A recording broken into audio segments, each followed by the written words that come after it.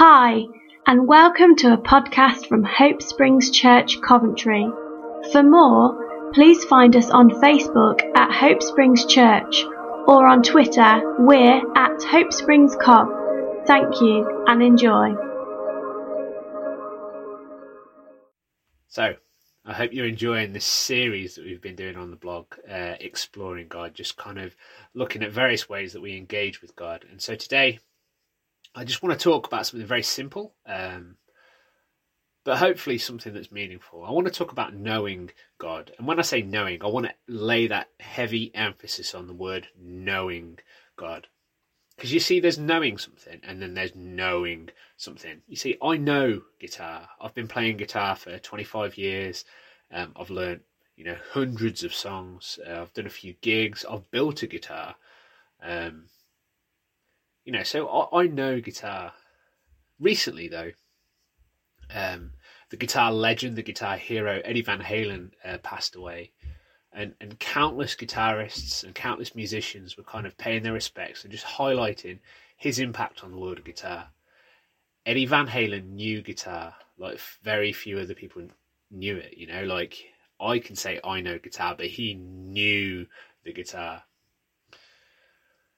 Like his knowledge of the guitar was so phenomenal that back in the 70s when the first records started coming out and the first things that he was doing, like people couldn't figure out what he was doing. Some people didn't even believe it was guitar. Like there was a famous moment in the early 80s. He played a guest guitar solo on Michael Jackson's song "Beat It," and the music community kind of didn't believe that those noises were made on a guitar. They thought it was some sort of synthesizer or some fancy production method that was creating these sounds. But Eddie did that, and he was just such a pioneer. And he wrote the book on rock guitar playing. He was the first real guitar hero. Before him, there was like Jimi Hendrix and Stevie Ray Vaughan, and then kind of some of the blues guys. But when it came to like kind of our modern image of a rock guitar hero, that was Eddie Van Halen's doing. Not only was he so kind of innovative with his playing, he was also the same with his equipment. He really knew the ins and outs of guitar. He's got a famous guitar, this red sort of Fender Stratocaster with like electrical tape all over it, and it's called the Frankenstrat because he really liked the shape of the Fender, but he really wanted the sound from these classic Gibson guitars. So that's his famous guitar, this Frankenstrat, he called it. And his playing and his style and his sound, over the years, it spawned a legion of imitators. Why? Because he knew the guitar in a way that very few people know an instrument. His musical career started off at the age of 6. He couldn't read music, but somehow he won numerous kind of piano recital sort of contests. And the way he did it was that he just diligently watched other people play, and then he would play it. Just by this patient, dedicated observance of the playing. Later on, when he picked up the guitar, he was known to practice from kind of the evening time all the way through to the early hours. His older brother Alex, who was actually it turned out, he became the drummer in Van Halen, but his older brother would go off and party while Van Halen would just sit in his room and just woodshed the guitar, just practicing over and over again, learning how to make the noises he made, learning the scales and the tricks, and just learning that fretboard and just really getting to know it experientially, just ingraining it in his muscle memory. You see, there's knowing the guitar like I know it, and then there's knowing the guitar like Eddie Van Halen knew it. It's not just some sort of passing recognition. I can play, I'm okay. And I pick up the guitar occasionally, but then there's a real kind of attentive practice. There's a real attentive, deep knowing and experience of the guitar by this kind of persistent, patient routine, this habit, this diligence to keep going back over and over again. And that's how Eddie knew the guitar. There's this word in Hebrew, yada, and I've probably butchered how it sounds, but it sounds kind of like tada. That magic word. But that's the thing, that oftentimes we think knowing God is this instantaneous kind of divine download. After all, we have the Holy Spirit and all of that. So, I can casually go along, and if God wants me to know something, he'll surely get through to me. And he does, to be fair. But the thing is like we wouldn't treat any other relationship in our lives with such disdain.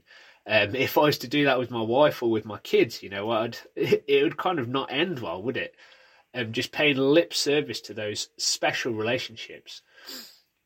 Sometimes we feel that practice or routine or diligence or habit would suck the life out of relationships, but actually it's those that patient kind of knowing of people that actually lays the bedrock and the groundwork for actually a proper, fully orbed relationship with those people.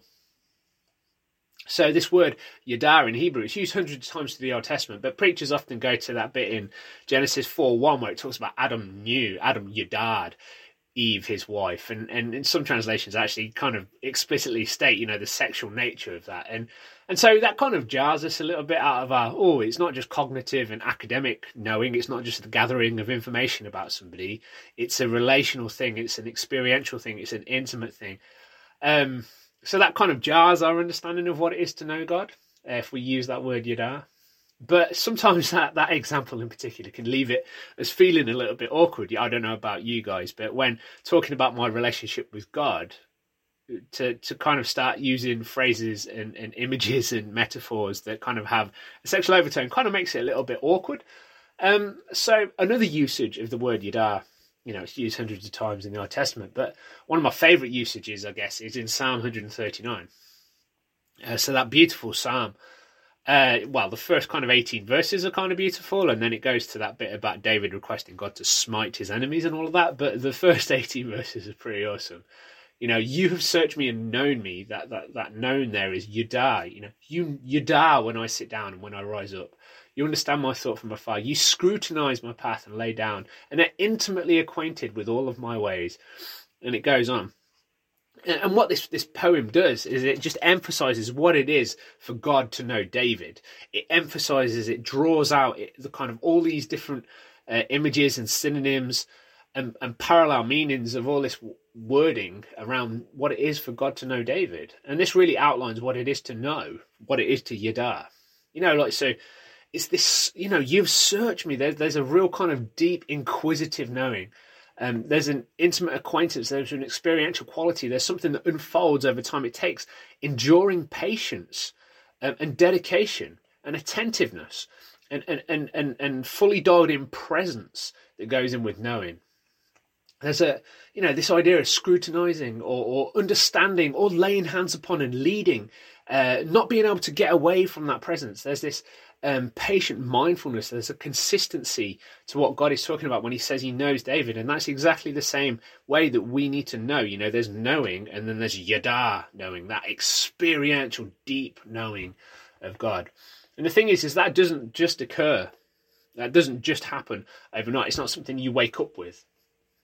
Instead, just like Eddie Van Halen knew guitar because he made it an obsessive and patient, focused endeavor. This kind of discipline, this routine, this habit, this daily picking up of the guitar for Van Halen, it was vital for how he knew guitar. It didn't suck the spontaneity or intuition or the virtuosity out of his playing. It just only helped it. Just the same with our relationship. This dedicated, patient, routine habit of making space, making time, being present to, observing, only helps breathe life and vigor into our relationship with God. It is vital in every sense of that word. So when I say vital, we mean essential. It is absolutely key that we carve out time, that we discipline ourselves, that we discern, like Van Halen, saying, look, I ain't going out partying with you, Alex. I'm going to woodshed my guitar. I'm going to learn this instrument. I'm going to know this instrument. And that means that I have to say no to other things sometimes. And just that discipline that he had. And it's also vital in the sense that it's life-giving, that vitality that breathed life. It breathed life into Van Halen's playing. He surely wouldn't have been able to play the things he played with the creativity that he had if he hadn't developed that palette of notes, that palette of musicality from just spending hours practicing. You know, it's this faithfulness, it's this intentionality around making that space and that time for God in our lives. That's the difference between knowing and knowing. Far from sucking the life out of this dynamic relationship, when preachers talk about having a dedicated time to read the Bible or pray or worship, sometimes there can be cries of, "Oh, that's legalism. That's religion. We don't want any of that. It's got to be free. It's got to be spontaneous. It's got to be ad hoc." But we're just conning ourselves. We need that faithfulness. That, when we talk about faith, it's just shorthand for being faithful, that accumulating time and experience in his presence, not just in all the fancy hyper spiritual ways that we might like, but just dedicating ourselves to the basic building blocks of faith, like reading the Bible, like praying, like knowing his word, like knowing his presence. And as we do those practices, as we have those routines, the monks called it a rule. As we observe those rules of faith, of life, it gives us a musical palette to express ourselves. It gives us language to articulate and communicate what it is to know God. And see, Paul, the writer Paul, the Apostle Paul, was well acquainted with this. He sent a flurry of circular letters to the churches in Asia Minor. And, it'd have kind of instructions, exhortations, theological monologues, and these beautiful prayers, because he knew that the only way the church could grow, the only way that the kingdom would advance was by knowing Jesus. And Paul knew Jesus in a way that very few others did. And he was desperately trying to articulate that. He was desperately trying to impart that to others, and he was trying to stir other people up to know Jesus. And so in Ephesians 3, he has this magnificent prayer, which I just want to end with. "For this reason, I kneel before the Father, from whom every family in heaven and earth derives its name. I pray that out of his glorious riches, he may strengthen you with power through his Spirit in your inner being, so that Christ may dwell in your hearts through faith. And I pray that you, being rooted and established in love, may have power together with all of the Lord's people to grasp how wide and how long and how high and how deep is the love of Christ, and to know, to really yada know, to Eddie Van Halen on the guitar know, that this love that surpasses all knowledge, that you may be filled to the measure of all the fullness of God. Now to him who is able to do immeasurably more than we ask or imagine, according to his power that is at work within us. To him be the glory in the church and in Christ Jesus throughout all generations, forever and ever. Amen." May you know God. May you know the presence of Christ in your innermost being. In Jesus' name, amen.